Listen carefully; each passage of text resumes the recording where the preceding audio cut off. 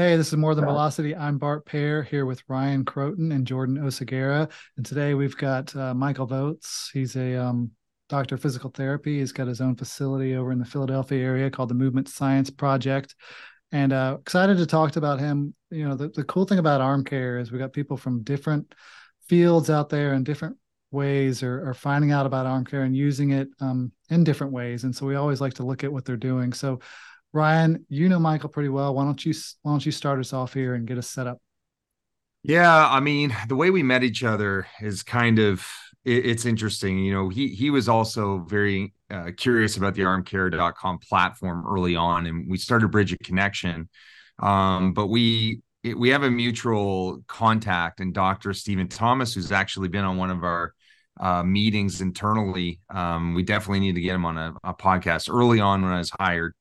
And we've been going back and forth on really deep elements in terms of how injuries are occurring and especially what's happening with contractures post pitching. For those of you who don't know, that means it's basically why our muscles are tightening down in response to throwing. And so as things evolved and we produced a couple of certifications, Michael's taken these and he's now an arm care elite member. And we started to have these mastermind meetings together, these webinars, and also these open office hours that we just rattle off new information. So he contributes a lot, in my opinion, to the field of high performance in baseball. And he's got some really interesting perspectives. And I know on the neurological side, maybe we should start there, Michael, about some of the things that you're involved in, the things that you're studying, because I do think there is just a high influence on our mantra, strength matters most, and how to recover the arm and prepare it for battle. So I want to turn it over to you, buddy. Yeah, no, hey, I appreciate it. And first off, thanks guys for having me on. Definitely am excited to talk shop with you guys and hopefully put some good information out there for everybody. So um, I think to Ryan's point, when I had a buddy of mine who's a strength coach who was kind of on board looking at the arm care stuff before me, and he was one of the first guys that said, "Hey, have you checked this out yet?" And I kind of started following what you guys were doing, and you guys use that like the strength matters most mantra, and so I teach in the dry needling world, and what we would talk about all the time with our in our courses was you have to have stability before you have mobility. So we just kind of said it a different way, but it was saying the same kind of thing. And I think that was one of the things that kind of turned me on right away to what you guys were doing. With that, you guys are like, look, it's not just about doing the super stretch and getting internal rotation. You know, not everybody needs to worry about their GERD.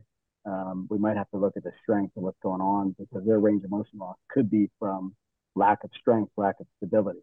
So that's kind of what got me into the arm care side of things. But as far as the neuro side of things, um, again, that kind of came to me through the dry needling world from some of the mentors that I've worked with. Um, and what I started finding was in a lot of our throwers, we'd have they'd be labeled as having weakness or having impingement or something like that. And then when you kind of really sit down and do like a full differential diagnosis on them, you find these guys that have what we call myotomal weakness. So more or less it's coming a lot of times from the neck, where they've got multiple areas of musculature that are weak and they line up with the same level on the cervical spine. And so I'd start kind of treating it from the spine down and see what we got there and having really pretty good results there. And so that kind of took me into like, well, what's really the neurological control of the shoulder? Like, how does it really work? What are the things that we're kind of missing on that end? And I would say, oh, one of the other things that also got me excited about arm care was like, you're some of the few people that don't ignore the subscapularis out there. Everybody loves to do only external rotation, which is really important. Um, but like some of the few people are like, hey, by the way, there's one on the front side of the shoulder that has to control that layback, that external rotation. And I was like, hallelujah, for other people that feel the same way about the subscap as I do. And so that's one of my like in all honesty, like I love the stability of the shoulder, I love the neurology of it. But even just the anatomical relationship of the subscap and how it has massive stabilization effects is huge for me. But so I would say one on the neurological side that, the myotomal assessment definitely is something that we have to do in our rehab side a little bit better, whether it's operative or non-operative. I think we need it for both.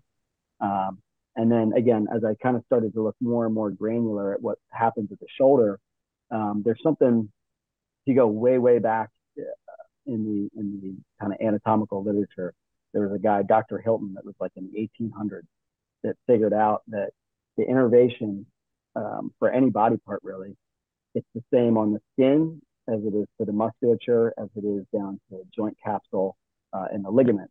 So in other words, on the front side of your shoulder, if I've got my subscapularis controlling the front side of my shoulder, a lot of the skin is innervated by the subscapular nerve, the muscle is, and then the capsule itself is also innervated by that same.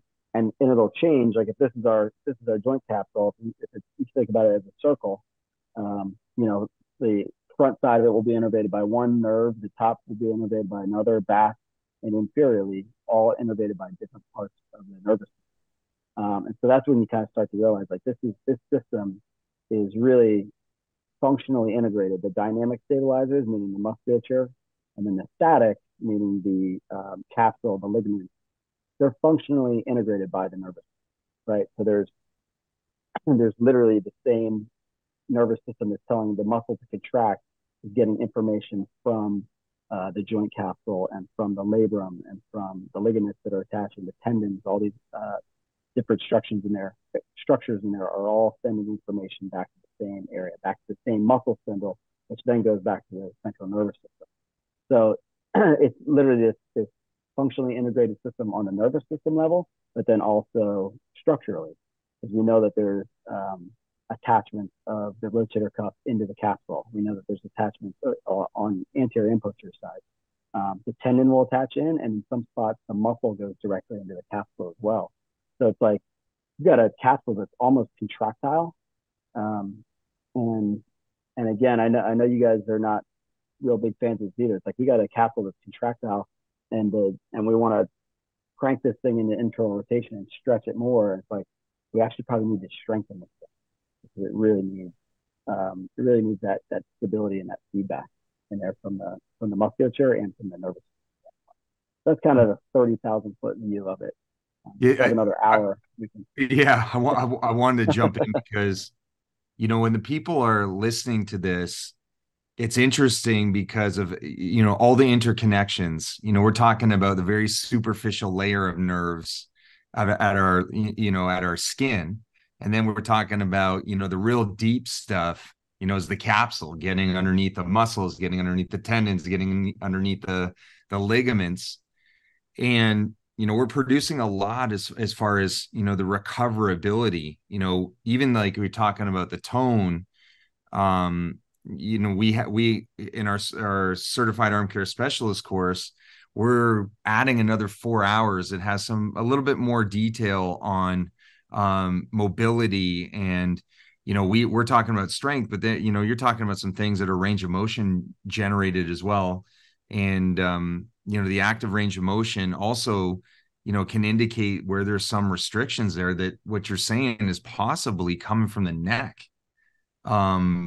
That's not allowing maybe too much muscle guarding after throwing. I mean, it would be interesting. I know Jordan taught me some stuff. I'm going to, kind of connect him into this conversation, but looking at head position in pitchers, I don't know if you've ever heard of this term, Michael, but the head whack. Jordan, why don't you talk about the head whack? Because when I'm thinking about the neck and connecting it to the delivery, that's, that and the stack and track element.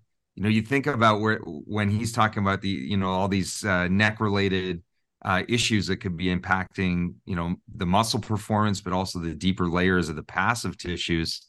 I would communicate that for our audience because, you got the pitching coaches listening to this, and there's a place at the table there. Yeah. So head whack is just the old school kind of term of what your head's doing. And it's generally what it's doing leading into release point. So the head whack is after that guy gets into foot strike and he's going into ball release, that head yanks generally glove side. That's what they call head whack. The way I always kind of looked at it, and I know I'm going to guess this is what you're referring to, Ryan, is from what I've noticed and from what a lot of other groups have noticed as well, is any head movement, whether it's up, down, left, right, forward, back, that happens before foot strike is generally going to be a biomechanical thing you can clean up. You can teach a player to get that a little bit better through movement modalities, is what we'll say. And anything after that front foot lands, that's going to be strength related, possibly range of motion as well in there also, of why that compensation is occurring.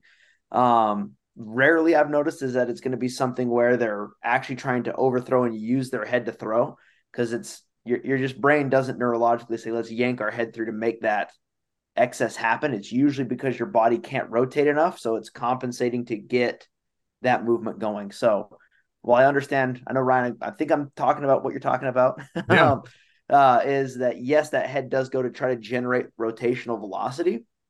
It's usually because of a strength imbalance or a range of motion issue that causes that, everything going on through here to force that to happen. Hopefully, like I said, I hit the target at least. Yeah, I wanted to, kind of like Michael, when you're listening to this too, I'm not sure how many, therapists out there actually look at the video of the athletes that they're working with, how they throw. But, my thought process of the compensations, the movement changes that occur is like, imagine, either this is happening at the neck level from the delivery, or they're showing some weakness, whether it's the serratus, basically their scaption strength, their overhead strength's a problem. I see that head aspect, it's going to follow the trunk, to keep the release point one, and to compete with a loss potentially of velocity, that they're going to try to do some things to keep that arm speed high. I just, it's just interesting when you say that connection, because also what we noticed in Major League Baseball, the players that were most accurate, they also had the most minimal trunk movement, and they're in head movement. So, this is really kind of an interesting thing that, I didn't think about how that could be happening through your diagnostics that may be important for the future. And one of the things I want to shift to, Michael, people might not know the actual mechanism of like how dry needling works, because you get in there and you are, helping to neutralize pain and inflammation. And it's been around for a while. So, I mean, it's kind of, I remember with a lot of athletes, they needed that point therapy with our team. It was just so difficult to manage it with, regular ultrasound, and a lot of players got the relief from that type of therapy, for sure. Yeah, I mean, so I think too, I think the way we do dry needling, where I teach and where I do it at work, is it's a little different than the traditional model now. When I first started, it was, let's find that trigger point. We're going to pound that thing with the needle and try to loosen up tissue. And that was kind of more the like mobility model, if you will. And then kind of we started to have a little bit of a paradigm shift there, which came in that form of, we need stability before we're going to have any mobility. And we started using electrical stimulation on the needles a lot more. And what we found is that there's a couple of things that happen. Number one, if you volitionally recruit a muscle, we go from the small motor units to the large, right? That's just the normal recruitment. If I'm doing a bicep curl, it starts from the small motor units, and the heavier weight I get, I've got to get the larger ones. When you've got an injury, we lose the bigger ones first. We lose the large ones. They become inhibited. So what we found out is when we put the needle in, actually it's older research than what we've been doing, but when you put that needle in there, you've got an indwelling needle, and then we put electrical stimulation on that, we get reverse recruitment of musculature, right? So in other words, we'll recruit the large motor units first. We can help them access those muscle or those motor units to the muscle that they weren't able to use before. And I think that's where the range of motion comes back, is because now all of a sudden we've got control, right? We've got control of that muscle. And now the body says, I'll allow you to go into that full external rotation or internal, whatever it is that you're trying to get back, right? So it's not so much, some of it's a little bit of a thought process shift, but it's also a bit of like, we're applying it a little differently, saying we need to regain control. If you see, for example, if you take a thrower, see it all the time when you see somebody that's kind of short arming the ball and they just don't get a lot of layback. a lot of people want to go like, let's do a subscap release and let's do a lat release and all that. I'll go, I'm still going to hit the subscap, but the first thing I want to do is I want to turn that thing on, right? So really what I'll do is I'll do that myotomal test where I'm checking it from the neck to see, do they have good activation of that muscle first? Is it actually working the way it should? And then it's literally like, the old like prime the engine before you start the mower kind of thing.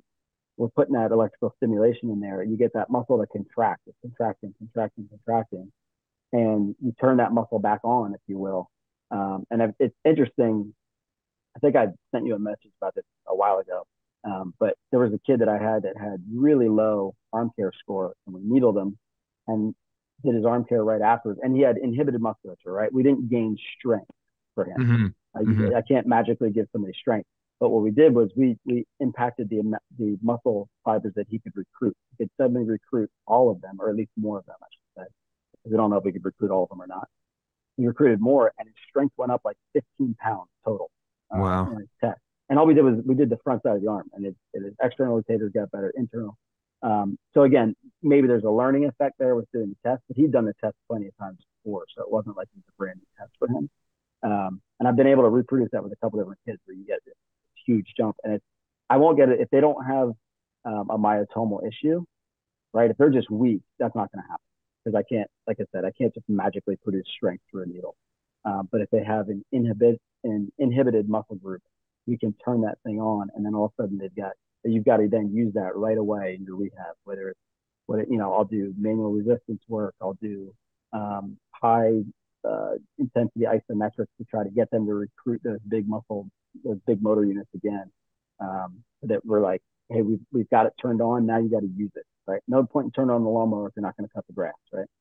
So that's kind of where I use it now. If you can't dry needle, because a lot of people that can't, then you can use vibration. You can use just regular manual resistance work to try to turn stuff on. There's a lot of other ways to do it. But I tend to use the needling a lot because of that recruitment effect on the muscle fibers that we get. Michael, why did he originally come see you? What was the trigger there? So he was that young man he had a Tommy John surgery, and he was getting back to throwing, and it was going fairly well, but he was still having some pain, but his pain was in his shoulder when he was throwing. And so what we did was he'd been see the trainer, seen the doc, and they're like, it is what it is. Just keep getting stronger. You'll be okay. So he came to me and we're like, okay, let's check the neuro side of it, right? Because he's doing all his exercises. He's working with a great strength coach. He's doing his arm care stuff. He's doing his other, all the other stuff he should be doing. But that shoulder was inhibited. We turned that thing on, and he actually went. We went. This was not just me. I'm not trying to take credit for this by any means, but he had like 5 weeks in a row where he PR'd on the mount.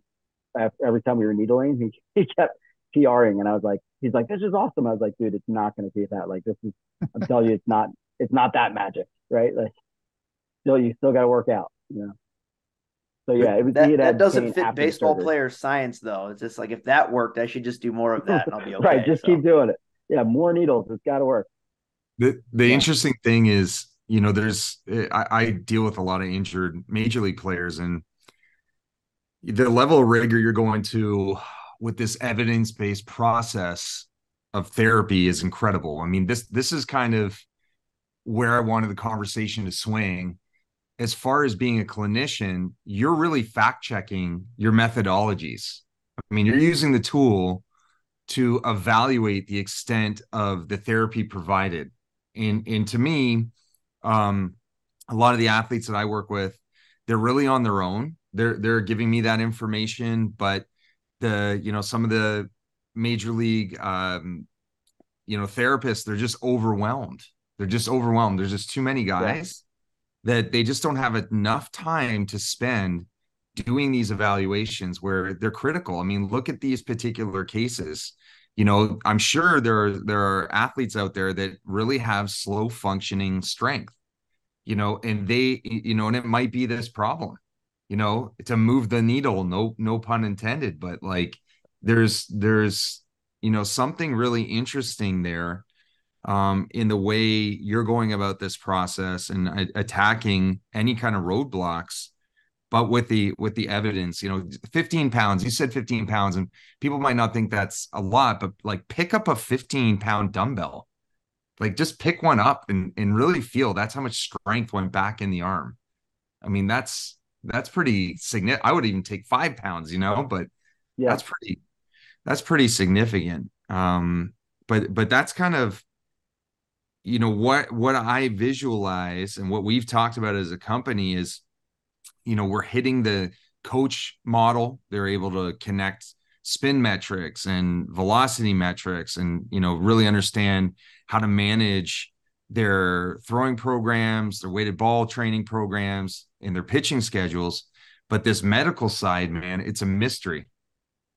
It really is. I mean, let me ask you this question: when the patient is gone, your athletes, finish their course of treatment, how much interaction do you have afterwards? Now that they, would they have the device, so that you can check in again when these things may have changed, or how does that work when, the athletes graduated on?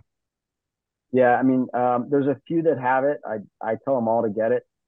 Whether they do it or not is another story, right?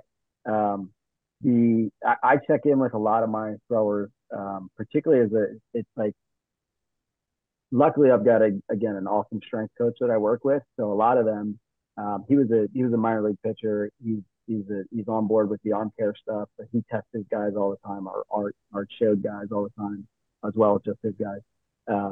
And so he ends up, we'll kind of share the throwing progression work, the interval throwing program stuff, as we're getting back to throwing, because I think having his input on it is pretty awesome, because he's a brilliant guy. And so as they go off on their own, if they're at school or if they're, even whether it's high school or college or whatever it is, I check in with those guys a lot, and some of them have access to it, some of them don't, unfortunately. I've even tried to encourage some of the trainers, like, if you're at XYZ D3 school, like it's $300, $250, whatever it is, like get one, and then you can, teach the guys how to test themselves. It's not hard to do. Takes 5 minutes. But I tell you what, it's like, I've used it on a bunch of different levels from my side of, in the clinic, but I coach on youth level for my kids. My daughter's 12U travel softball team. I just took her whole softball team through this stuff and did the math myself for them, because I didn't have 11 girls to buy the app just yet. But we did all the math, and I'm like, all right, girls, here's what we got. Here's our team averages. Here's what we are, and figuring out where they all sit. Because we had a number of girls that, 11, 12 years old that already has arm pain in the throw. And I'm like, I can't be. There's no pain in softball. Everyone says you can't have a sore arm in softball. No, there's not at all. Right? Don't you know that? I don't think you're thinking of softball. Yeah, well, that's what I told them. I'm like, listen, I can't be the physical therapist that has kids with arm pain on their team, right? Like, I can't be that guy. So, I mean, again, I've used it kind of all in different phases, but some of the kids will come back, not necessarily on my team, but the patients will come back, on a break and be like, hey, I need to get this thing tested again, see where we're at, all that kind of thing. So I'll have people just come in just for the testing sometimes. And then we kind of say, okay, here's what we need to do going forward. Here's where you're at. Here's where you need to adjust things.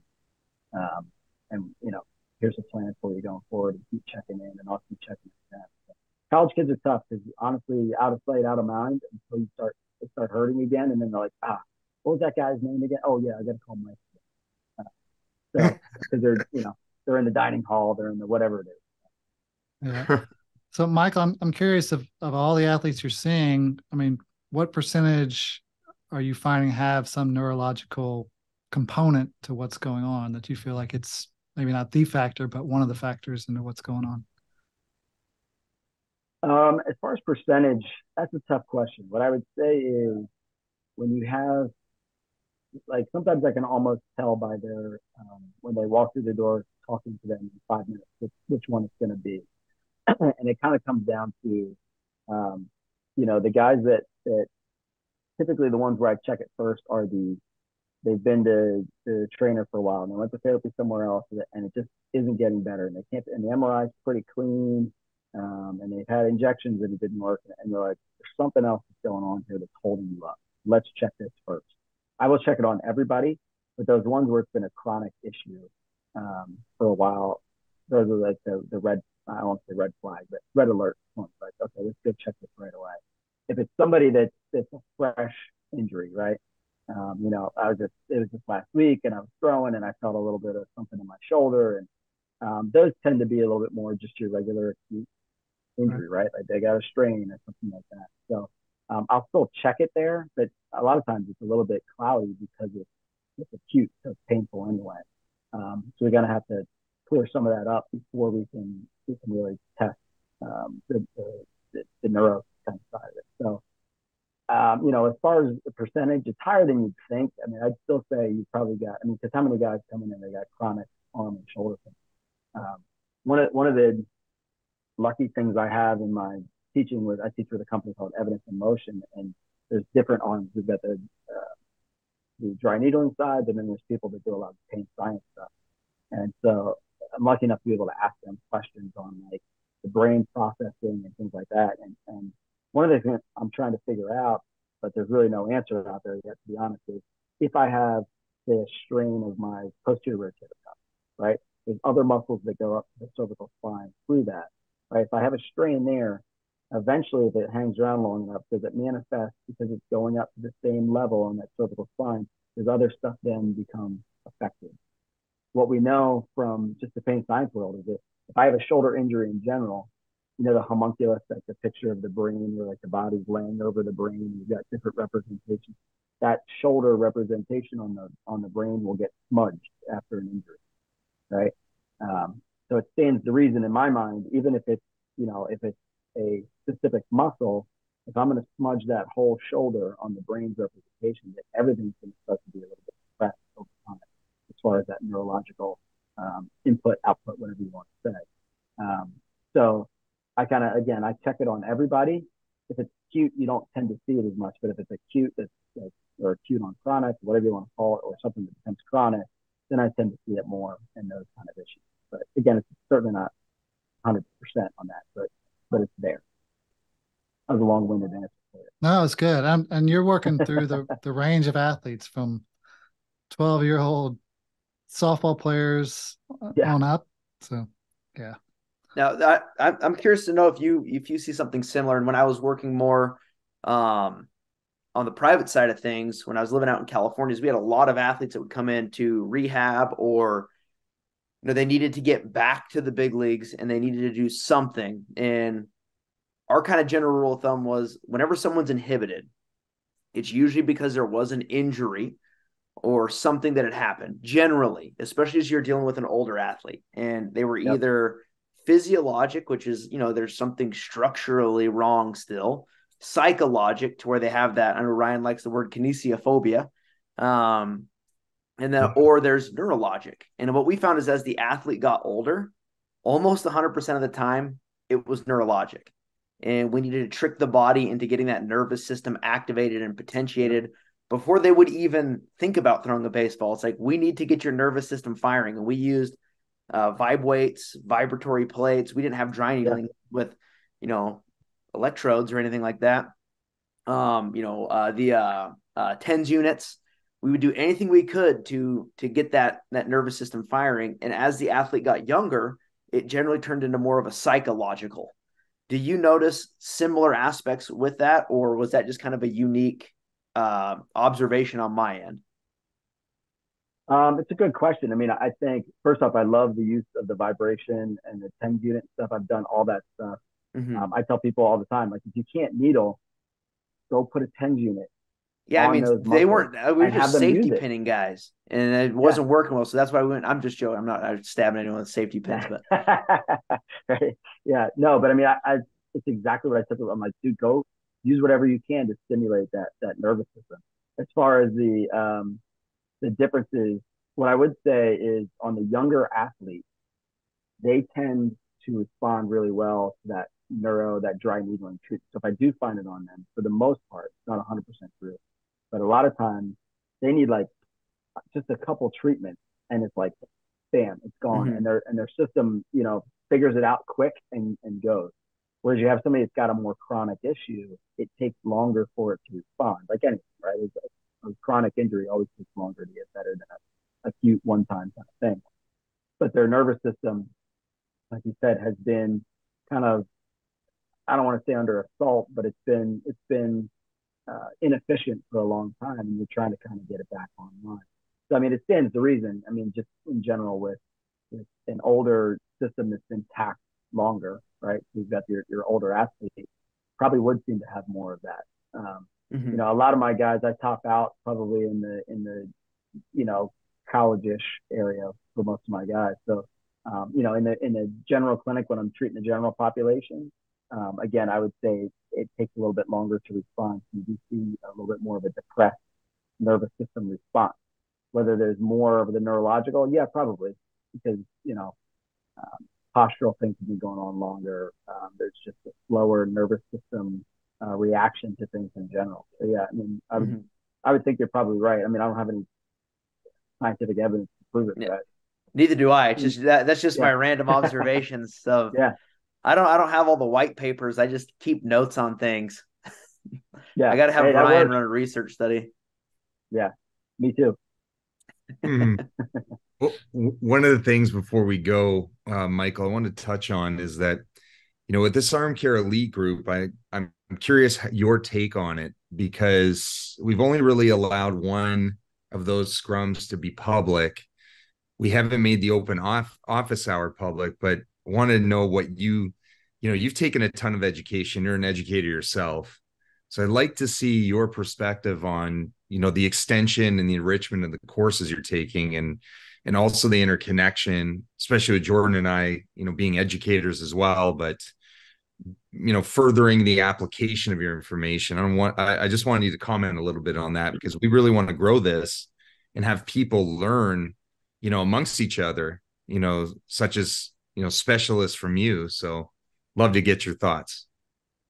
Yeah, I mean, I definitely loved both of the courses. I will say, as a in the clinic, as a clinician, the biomechanics one was a lot tougher for me, just because it's not what I do all the time. So I was like, all right, I got to rewatch that 5 times. I guess forgot what he's talking about. But being able to take that information and apply it is great. I was able to go down to the Orioles lab and watch their guys do some stuff. So like trying to compare my notes on those two and like watch what he was talking about, it was like, okay, I'm starting to get it a little bit more. The armchair specialist course, I've used that a ton. All the information there. I go back and reference my notes on that. I can't wait to watch the extra 4 hours that are coming out. I would say, I mean, I think what it's been able to do is it kind of changes some of my decision making in the clinic, right? Whether it's programming, just like, you know what, you're a lot weaker on this side than I thought you were, or your long lever is a lot weaker than your short lever stuff. Um, hey, we got to really work on this grip, whatever it is. I would tell you that it's even changed some of our decisions from like a surgical perspective. Actually, the same guy that I was talking about earlier with that big jump in strength, great kid. He was just getting ready to come back to play, and he managed to tear his labrum in a pickup game of football. Oh But he boy. tore it. Yeah, I know. What kid? I just want this guy to throw a pitch in college. He's a great kid, but he tore it inferiorly. He was going up, and his arm got hit. He tore it inferiorly rather than like a typical flap, like he's Uh-huh. a thrower. And so, man, we rehabbed the snot out of that shoulder. And he was early on. He was a relatively low, arm care score. We had him up to 88. He was an 88 score. 27% ER, 25 IR, which I was actually telling him, I was like, Nice. yeah, but and I still think you look at those numbers, and I go, based on where your tear is, like I actually want your ER probably, or your IR rather, to be a little bit higher than your ER because of where Right. that hit, Right. that Right. Right. stabilizer. Um, but he was still 25%. So anyway, long story, longer. He started throwing because we're like, dude, you're at an 88. Let's check it. And he looked great in clinic. Um, he starts throwing, and we're at like 40, 45 feet. He's just having pain, and he feels like his arm flipping in and out. His humeral head's just flipping around.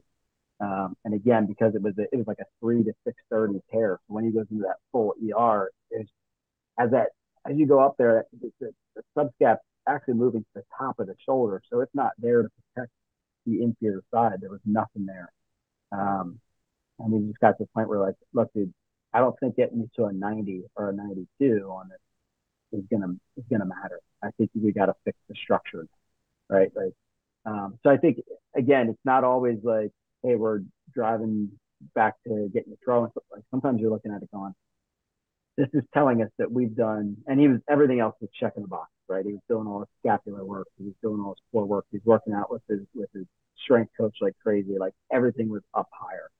Um, and so we're like, dude, if we can't throw it 45 feet, Lord, at 20% effort, like Lord help us when we're on the mound, right? If we even get there.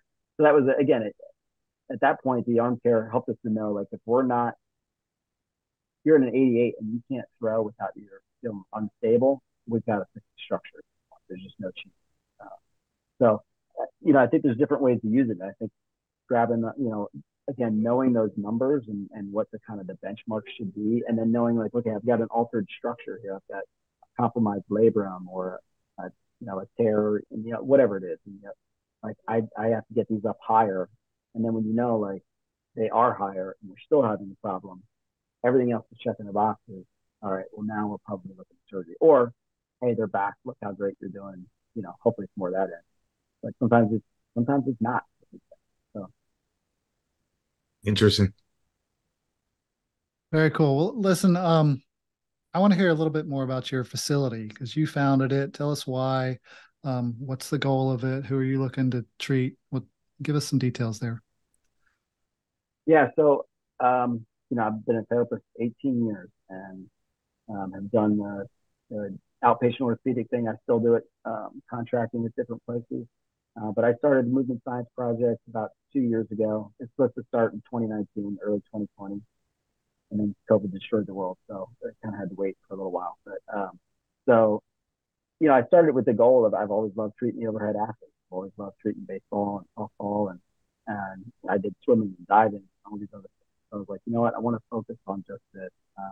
So I would say it's not actually a facility; it is a practice where I work out of other baseball facilities.